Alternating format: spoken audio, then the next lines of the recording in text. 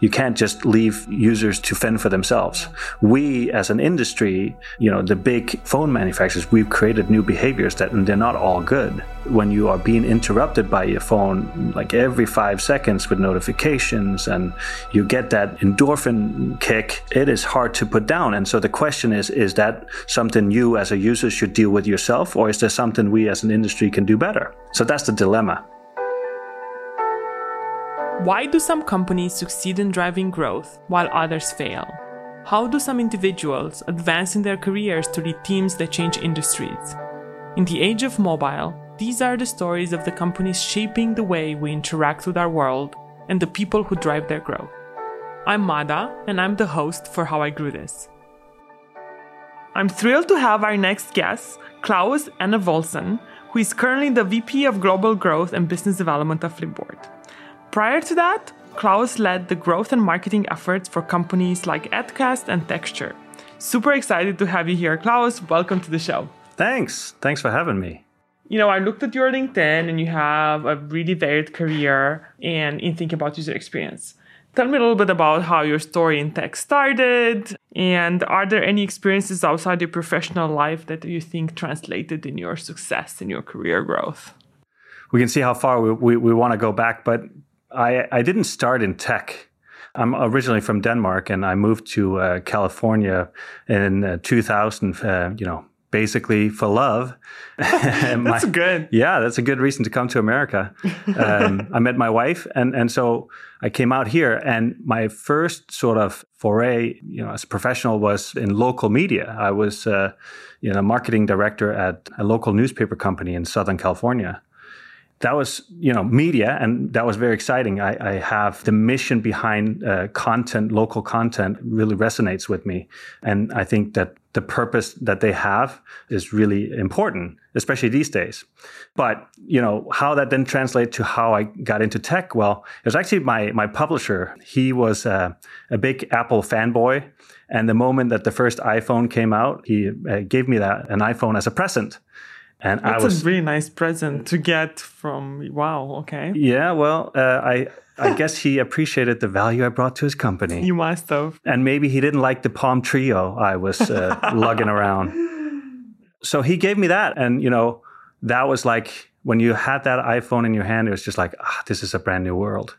Like, there's something here. So I got, deeper and deeper into that. And ultimately, I ended up getting moved from the local newspaper division to headquarters of what was called Freedom Communications, 37 newspapers and 8 broadcast stations at the time.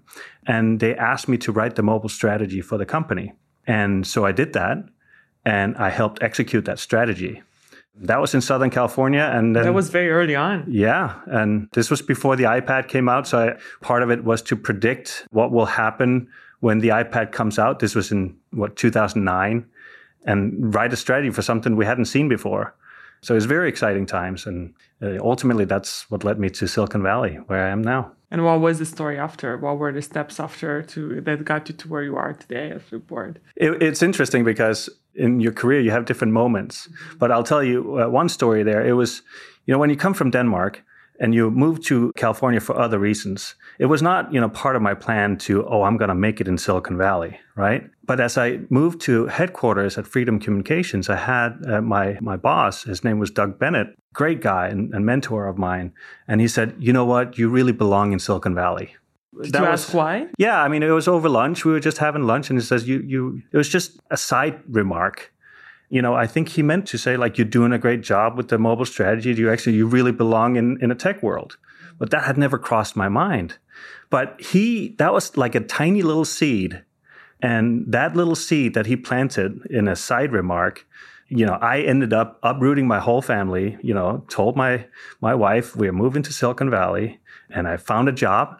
And I ended up going to a company called Next Issue Media, which was a company that was sort of Netflix for magazines, unlimited access to magazines. And I moved to Silicon Valley to join that company as the first marketing hire. You also seems like you have an amazing wife that followed you to Silicon Valley. Well, that is true.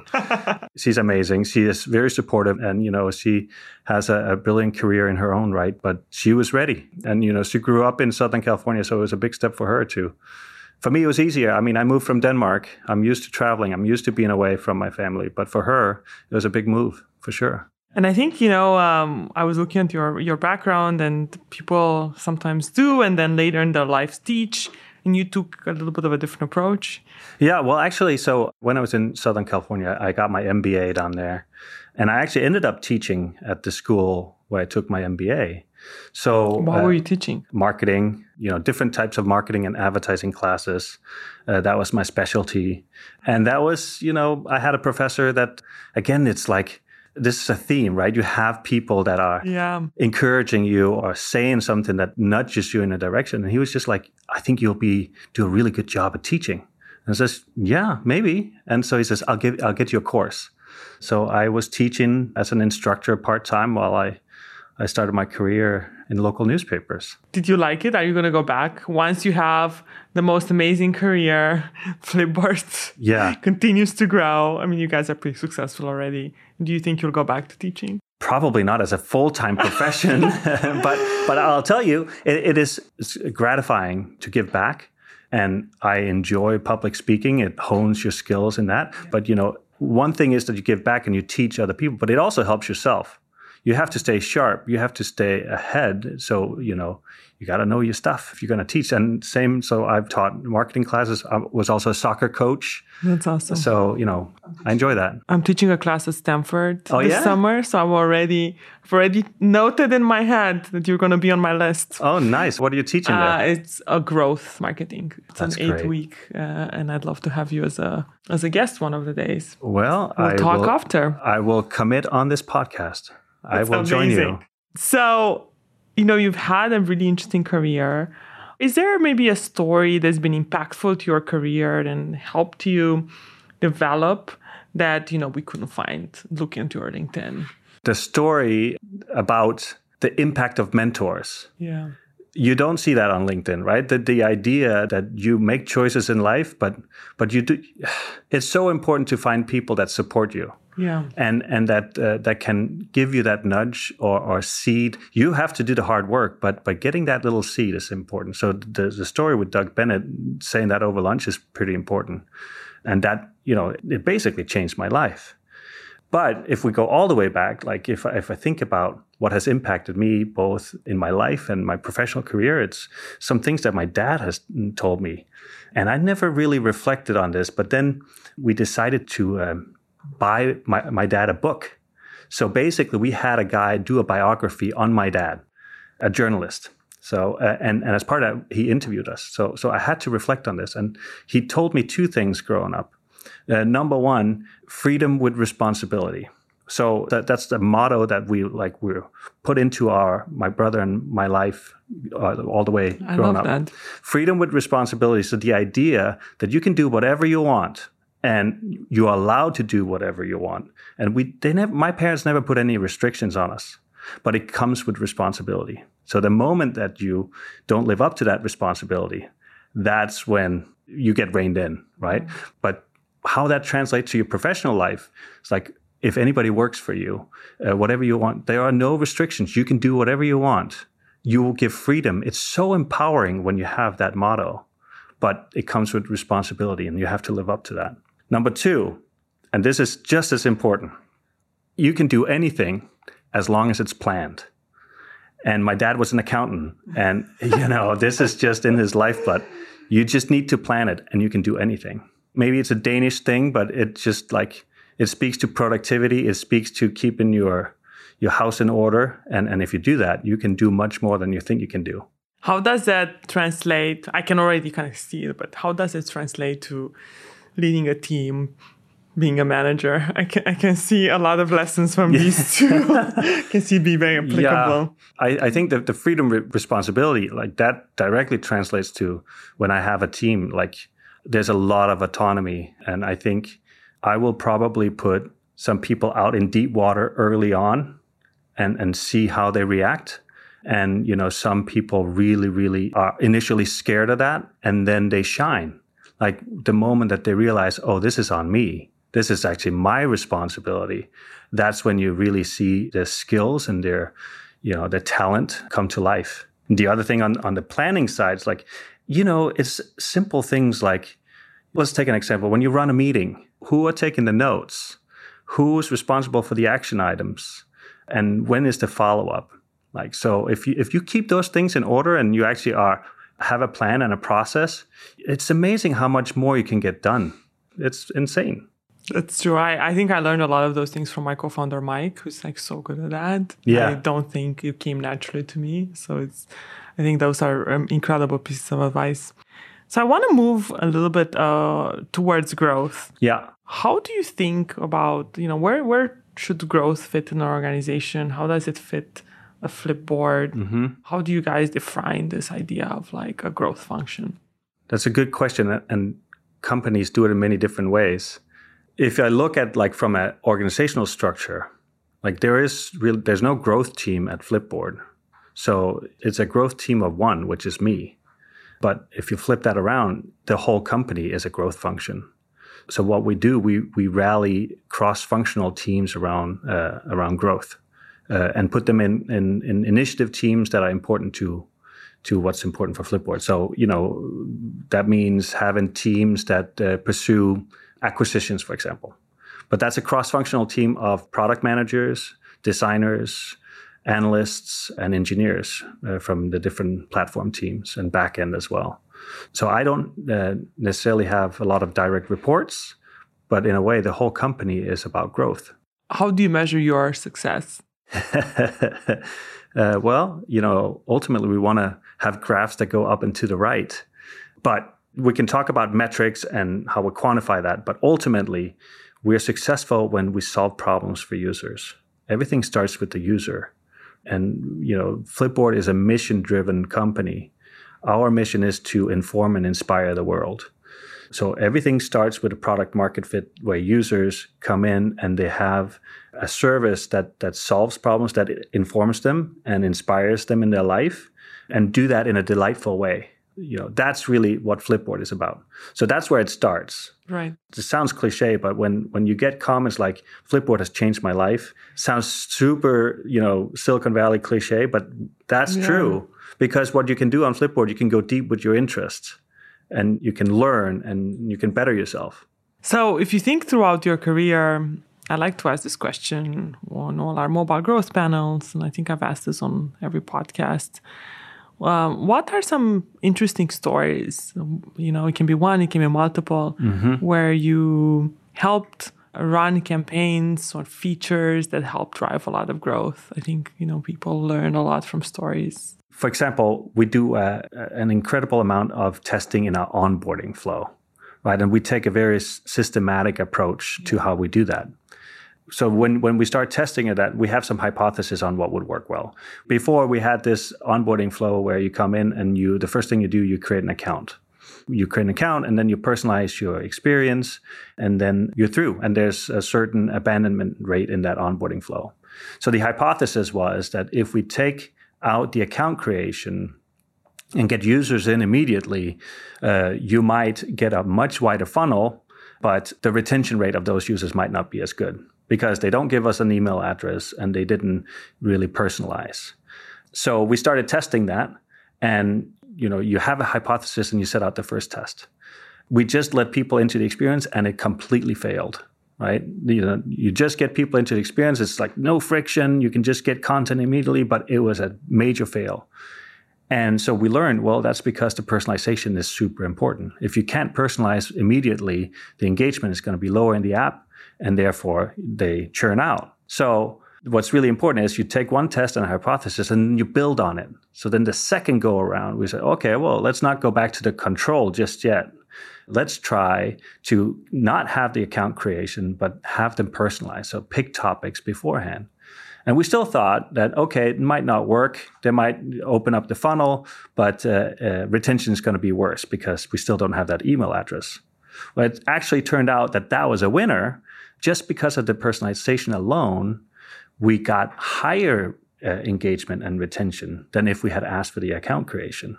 Wow. So that was you have to, when you think about testing and learning, is set a direction, start with some initial tests, and then build on those tests to get to the final destination.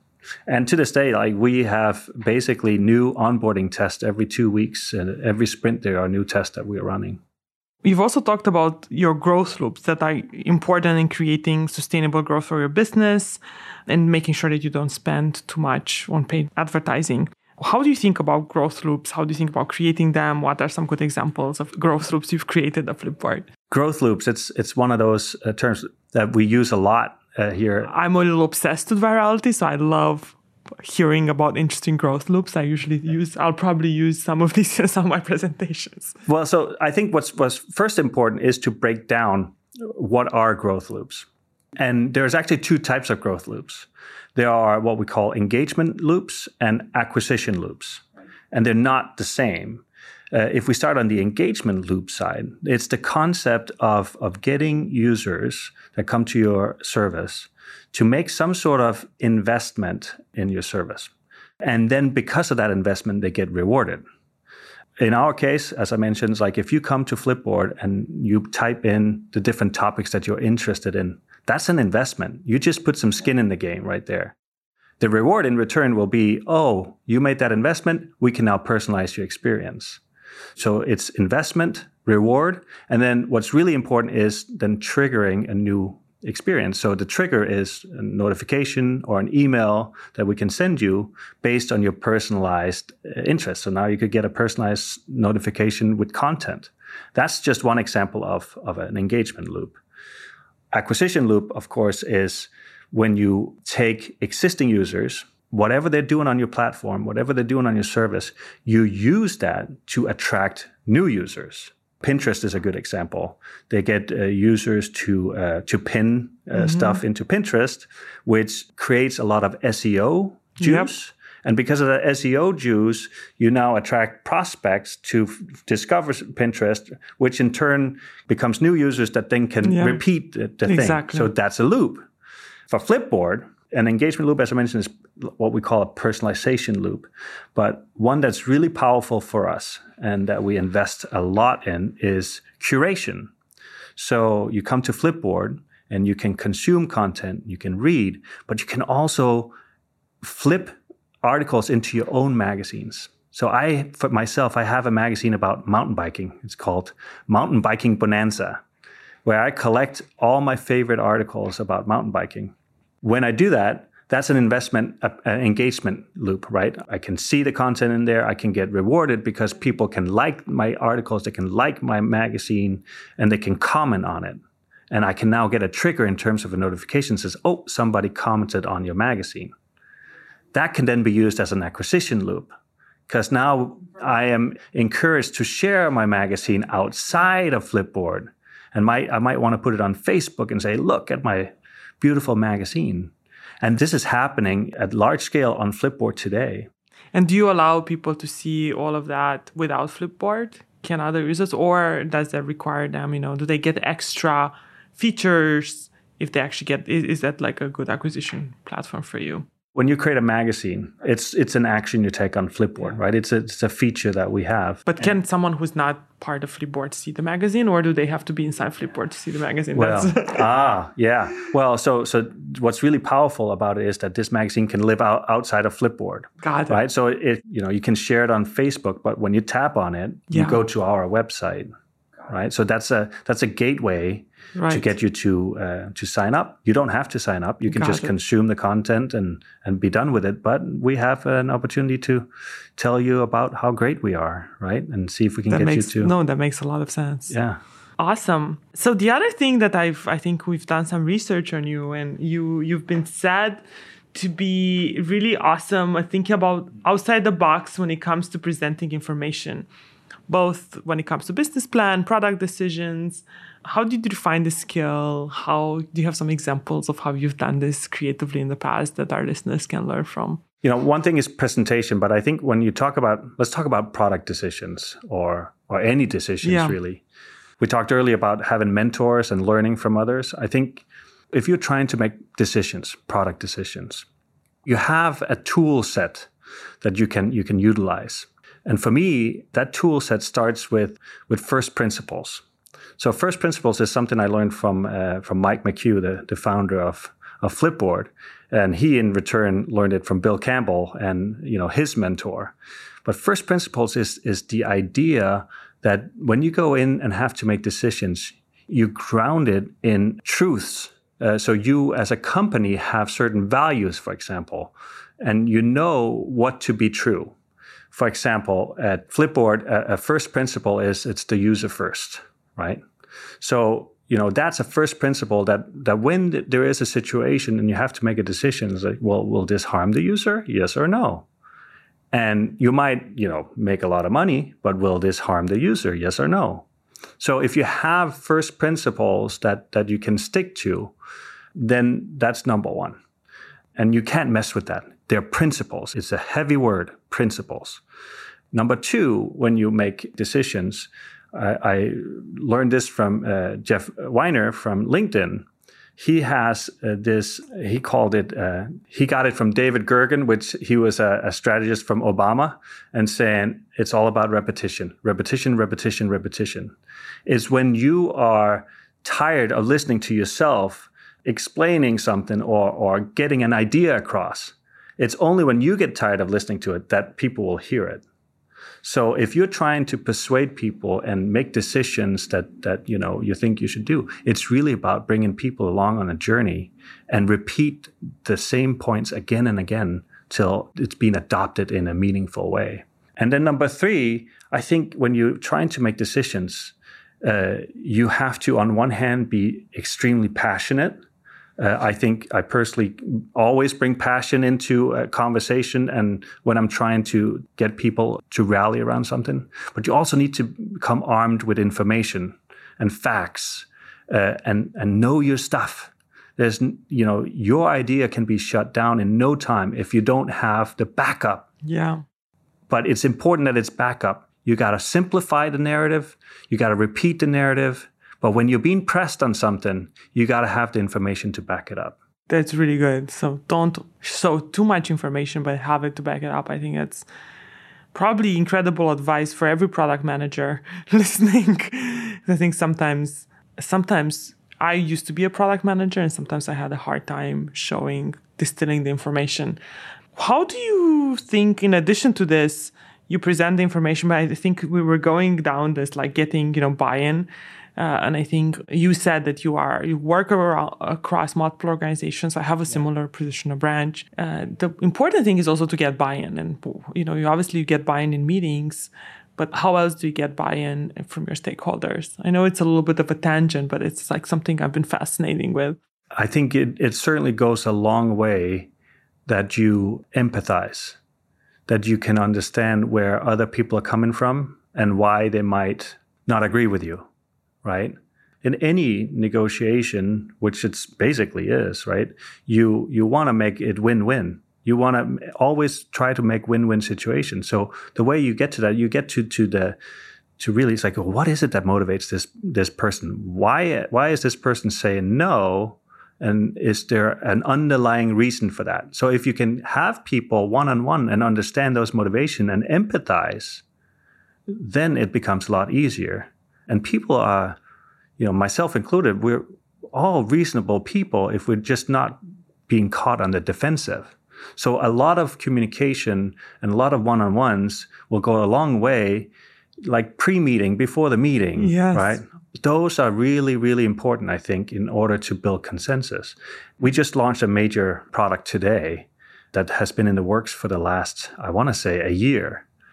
And I can just replay that over time. Like there's been so many different decision points where we had to if you don't get the team aligned, if you don't build consensus and get them excited about it, you can do a tops-down decision, but if you do that and you don't have the team join you, like then you will fail from the beginning. Tell us about the product that you launched today. That's congratulations. Sure. Thank you. Yeah, today we launched what we call Flipboard TV. So, Flipboard is a service where you come to, you can go deep with all your interests, as we talked about, but we've always been, focused on articles. And if you want to go deep with your passion, if it's mountain biking, well, video is a big part of going deep with my mountain bike passion. So that was sort of the motivation behind us creating Flipboard TV. So Flipboard TV is a paid service. You pay $3 a month, and then you get unlimited access to ad-free videos. And it's from all the publishers that have amazing content, professionally produced short-form content. And right now, it's like it's on their websites, but it's hard to discover. And so we can help with that. Like, we can cut out the noise, and that's the other side. So it's a big project because not only were we internally, figuring out, is this the right thing to do? Yeah. Can we get, it's always trade-offs. Should we be building this or should we be building that?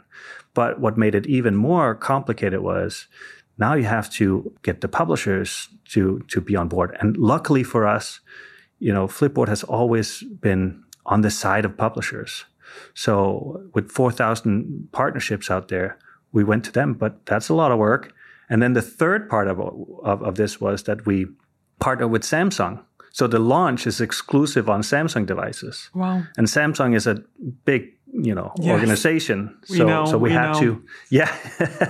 They're an investor in Branch. Well, there you go. We also partner with Samsung in some way, so yes. So, and they're fantastic. But, you have three different stakeholders: users, and you have four. You have users, you have your publishers, and you have Samsung, and then you have your own company. So we managed to launch today. It's pretty cool. That's awesome. Congrats. Thank you. I'm going to move to something. I read an article you wrote recently about putting your phone away. So I'm going to ask a little bit more of a personal question. You have a pretty intense job. How do you balance? How do you do, work-life integration? How does Flipboard play into that? Yeah. And do you have any favorite interests or boards that help you or change your life? I wrote an article about this. I was reading your article about putting your phone away. Yeah. And how that you manage to, because you use your phone to. It's such a struggle. Yes. The reason I wrote the article was it's certainly been something that's been, on my mind for a long time. And then I went to this conference, and it was kind of crazy. On one day, I was listening to Ariana Huffington, and she had famously a burnout. Yeah. And so then she founded a company called Thrive. My best friend works for that company. So I see her updates all the time on LinkedIn. They're really cool. Yeah. I read a lot of her. Yeah. And so, she's basically saying, put your phone down. And so I sat in on that, and I was inspired, and it's this is right. And I've made changes because of her, what she said. And then the next day I sat in on a full day workshop with Nir Eyal that wrote the book Hooked, which is, where the engagement loop comes from, right? Well, it's, at least that's what he wrote about, the whole idea of, investing, rewarding, and triggering. And I was like, oh, well, now I have a dilemma. My job is to, help with the growth model, but Ariana just told me to put my phone down. So that's the struggle. So I think what it comes down to is that we do, as growth practitioner, we have a responsibility, I think. One of the guys that have said a lot on this topic is Tristan Harris. This idea of, he was saying, basically what I'm saying is, we have a responsibility. It's not just, you can't just leave users to fend for themselves. Yeah.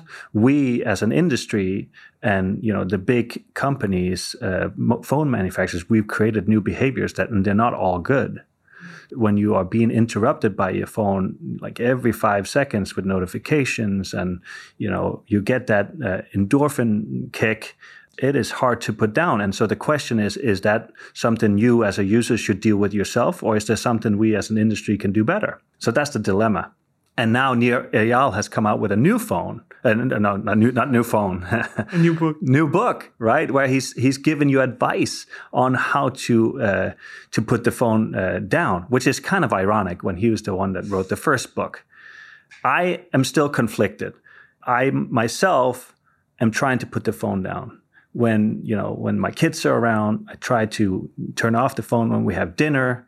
I turn off my phone and put it in the kitchen when I go to bed, because what's the most, tempting thing when you wake up in the morning? It's to look at your phone. I do that every morning. If it's not in the bedroom, you can't do that. How do you wake up? I have my watch. So I have technology on me to wake me up. Okay. But at least there's no I turned notifications off my watch. So there are small hacks we can do. And I do that. But it's like, I hate this analogy because it's not the same, but it's still a good analogy. It's the same with smoking. As an industry, there are some problems we need to deal with. It's not healthy. But the individual also has to quit smoking, right? It's not one or the other. It's both. For Flipboard, to sort of give it full circle, like what we really try hard is to make sure that every engagement is valuable. So it doesn't become empty calories when you open Flipboard, that you actually, that it becomes part of a good habit, and we reward you with going deeper with your interest. So I guess that comes to your second question, which is what are your interests on Flipboard? If you open my Flipboard right now, you will see I have created magazines for politics. I became an American citizen last year, so I voted for the first time. I brought my son. It was a big moment for me. But I have politics. I have my tech feed, tech magazine, and then I have my mountain bike magazine, and then I have my MMA magazine. So, mixed martial arts, where you see people beat each other up. It's like the One Championship? One Championship, UFC, Bellator. I spend a lot of time engaging in that content. Have you ever taken martial arts yourself? I'm in my 40s, and I read this book of a guy in his 40s that took up MMA, and I am so tempted to do it, but I haven't yet. Maybe one day. Maybe when I turn 50. Who knows? Who knows? Yeah. It's exciting. But I do go out and do mountain biking. So I do a lot of mountain biking. That's awesome. Wow, this is really interesting. I will end with the question, you've had a successful and also very interesting career. What is a piece of advice for people earlier in their career listening to the podcast who are looking to go into growth, who are looking to go into product, who want to find ways to make an impact on their organizations? A theme we've talked about a little bit today is mentors. You seek out mentors. Find people that believe in you and lean on them.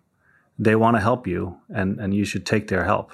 That's number one. How should they ask for a mentor? I think sometimes people feel like they want someone to mentor them, but they're too shy or scared. Yeah. Well, that's a really good question. How would you do that? I have asked people if they wanted to give me. I've had some marketing mentors that came through me asking someone on the board to introduce me to someone. And I've asked her, and we ended up actually making her a formal advisor for branch. She helped a lot. Yeah. Megan Eisenberg. So we gave her stock for her to mentor me. Other mentors, how did I ask them? I think it's, I would say that sometimes I'm definitely a little bit shy about asking. And if I'm to think about a lot of the mentors in my previous career before Branch were actually like my managers or people that I got paired with. Yeah. I wouldn't say I've been the best at searching for my own mentors, but I regret that. I wish I did a better job, to be honest. Yeah. Well, I think, what you said there, it's often your manager, right? I mean, you don't necessarily have to ask. It's like some of it is organic. Right. Like if you find a manager that you really, get along with, that, when you have those one-on-ones, they become so valuable. And I think that's another thing that I try to do. Make sure that you do these one-on-ones and it becomes about career management. It becomes about, people's life. It's not so much about what's the next to-do on your list, right? So that's fair. Yeah. So if you want to, whether it's in growth or any other things, like seek out mentors, I would say. But the other advice I would give is, it's funny you mentioned that you're doing the marketing growth course at Stanford this summer. I mean, if you have a growth mindset, you never stop learning. Always seek out new information. I took the Reforge growth program. They're here in the Bay Area. They have amazing content, and stuff like that will help advance and learn about growth loops, for example. Yeah, that's awesome. Any advice on any books? You mentioned Hooked. Any other books or any other sources where people can learn, especially if they have a growth mindset? Reforge, I think, is a great advice. Hopefully our course. Yeah. But any other books, anything else that you recommend? I try to read more fiction when I get home, but a couple of business books, like The Growth Mindset is a book. Yes, we actually buy it for every new employee at Branch because it changed my life. That one is really good. It's sort of like a classic, right? Yeah. And another one I would recommend is from a board member at Flipboard, John Doerr, who wrote the book on OKRs, which is what they used at Google, and we use it at Flipboard. So OKRs means objectives and key results. So it's again, everything can be done if it's planned. Well, OKRs fit right into that. It's a great book because it's not a dry book about process. John puts in all the anecdotes from all the stories that he's seen in the Valley of companies that used OKRs. So I would recommend those two. Oh, and another one that I actually used in my marketing class was Seth Godin's Purple Cow. That's a classic too. Someone bought that for me and sent it to me in the early days of Branch. It's a very good book. Yeah, and it's an easy read. It's an easy read. Those are amazing. And I hope for our listeners, they will read all of them. And if they don't have time to read, I read my fiction and listen to my nonfiction. So, that's a good way to do it. I think that we all commute so much these days. So thank you so much. This was incredible having you on. And I feel I learned a lot, and it was such an interesting conversation. And it was great having you on. Yeah, I really enjoyed it. Thanks for having me. Thank you so much for listening. If you like the show, please leave a review wherever you listen to this and share with someone trying to grow their career. Until next time, keep growing.